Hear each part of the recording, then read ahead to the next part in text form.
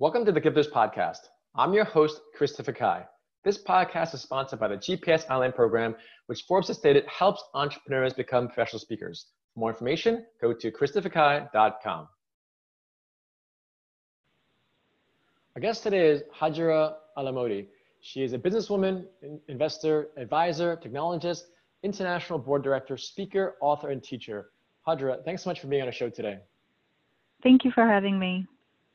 So you've done a lot, and I see that you're like worldwide. It's like that, what was that, that Pitbull guy, he always says like Mr. Worldwide. I think you're like Miss Worldwide. So yeah, literally, if you look at Hajara's profile on LinkedIn, it's like US, India, in Chicago, Florida, the Middle East. So absolutely.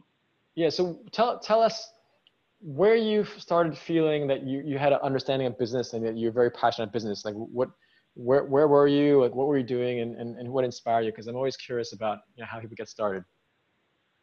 So when it comes to business, I guess it was really I would have to say it runs in the family. My dad is a longtime entrepreneur. He had multiple ventures, and I saw that growing up.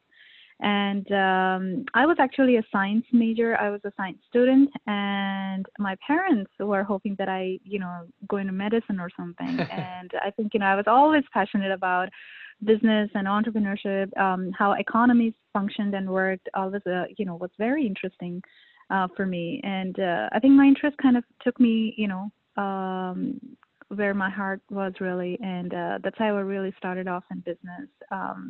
I tried working full-time, different jobs, but it never worked out. 1 year into it, I was like totally bored, and I was like, what's next for me? So I guess, that's where it really comes from, the passion to be an entrepreneur, to, have that endless opportunities to see that for myself and not feel limited in terms of, what I can achieve if I were to try for something. Those things were really important for me to, have that and to feel that, it exists, those opportunities actually exist for me. Awesome.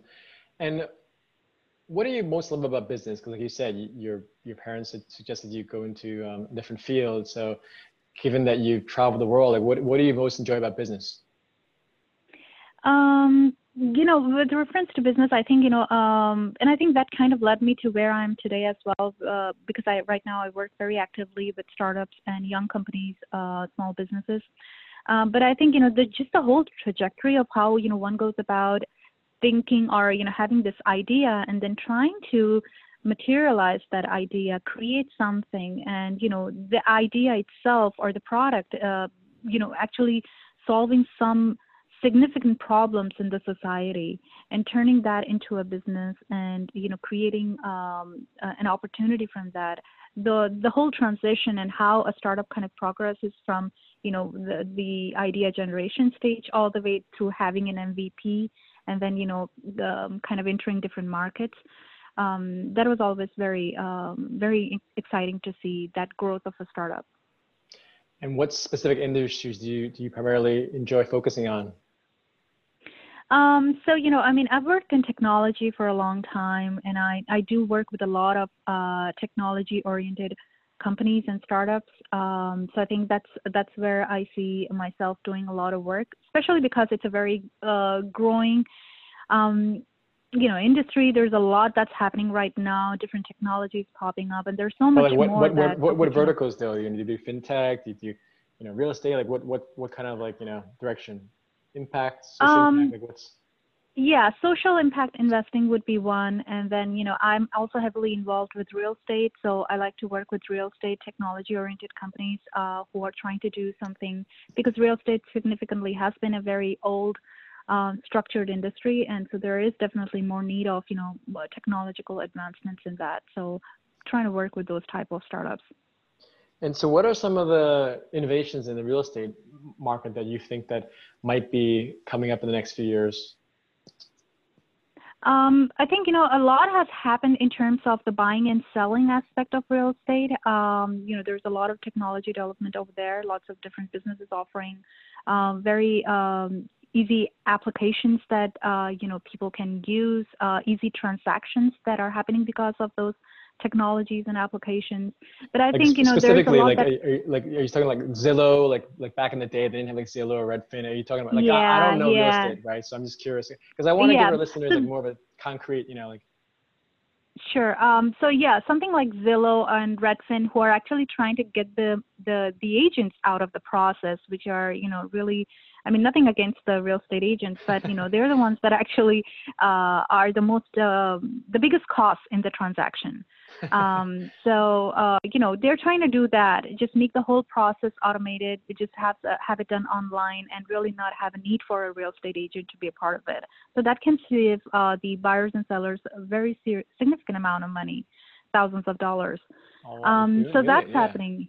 Yeah. So that, and a lot of businesses are trying to adopt that right now. They are trying to do that. Interesting. So so someone's like Uber and Lyft where, they do have drivers now, but eventually they'll be driverless. It's almost like real estate. Is that something that you think would be in the next 5 years or 10 years, or how close do you think that is? I think with the whole pandemic right now, everything's kind of, taken a Yeah, now, step yeah, or yeah, two yeah, steps now. back.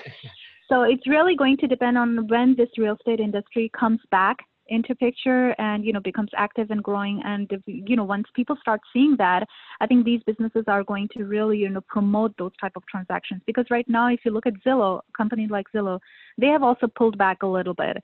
They used to do a lot of online buying for themselves.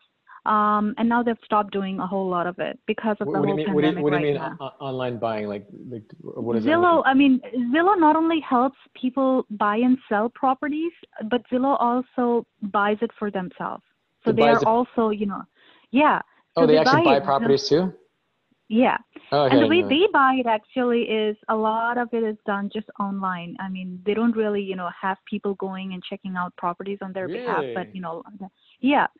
So I mean, it's a different venture they're kind of, moving into right now. But they have kind of, stopped that for time being because of this whole current crisis we're going through. So once these things kind of normalize and, real estate again kind of picks up pace, we're going to see more traction in those type of transactions. You'll see a lot more of those transactions coming up in the market where there aren't any agents involved in the process. So thanks to technology, it definitely helps people save a lot of money. Wow, but then what do you say to the realtors then? Yeah, like I said, nothing against them. That's a It's different just part conversation. of, Yeah. it's part of Well, the change. This is yeah. how markets function. Yeah, wow. So switching gears, I see 2020 women on boards. That's again, you have so many things that you're involved with, Hajra. I don't even know which to focus on, but with the 2020 women on boards, tell me more about that and what's that about? So, I was born in India. I grew up in the Middle East, and I'm culturally different. When I came to the United States and I started working in technology, I realized very quickly, the biased treatment that existed in the industry towards women. Women of color especially, and women in general were just not taken very seriously. And I was going through those experiences, and I really wanted to kind of do something to kind of, bring about a change. I started talking a lot about these topics, giving presentations on those things at universities and colleges. And that pursuit basically led me to 2020 Women on Boards because they were at the time.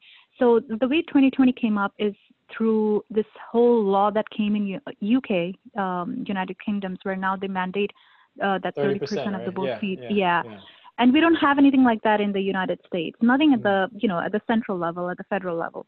yeah. So 2020 Women on Boards was trying to do that. In their way, they were trying to encourage and promote diversity and more women representation on corporate boards in the boardrooms, because the situation here is pretty dire as well in the United States. Very few women are on the corporate boards. So 2020 was doing that, and I was just starting to get interested in board positions at the time, and I realized very quickly, again, that, just like technology, the same situation existed in these corporate boards. Women were not given the opportunity, and it was a very difficult uphill climb to get a board seat for a woman. So I joined 2020 because I basically understood that, we were on the same side and they were doing the right thing. And I've been part of their campaign for about 4 or 5 years now. I've co-chaired the campaign for a couple of years now here in Chicago. And I tell you, it has made a significant difference. So the goal with 2020 Women on Boards, when they started off, and it's a fairly new organization, just like maybe about 5 years, 6 years old, was to have 20% women representation in the corporate boardrooms across America by the year 2020. And we actually achieved that last year. We went beyond 20%. We're like about 21% or so. So I think, it definitely created an awareness. They were part of the legislation that passed in state of California, where now they're mandating these public companies to have women on their boards. The 2020 Women on Boards was a very active part of that, getting that done. So, we are definitely bringing some changes, and I think I'm very happy and proud to say that, I was part of that, which is getting things better for us women here as well. No, that's great. Again, you represent so many great promises and distinctions, Hajara, relative to being an immigrant, being a woman, coming from the Middle East. So I applaud what you're doing. How can our guests stay in touch with you and learn more about your great work? I give a lot of presentations. I also do a lot of writing, and if you just Google up my name, you should see a lot of different articles and websites where you have access to more information about some of the work that I've done, boards I've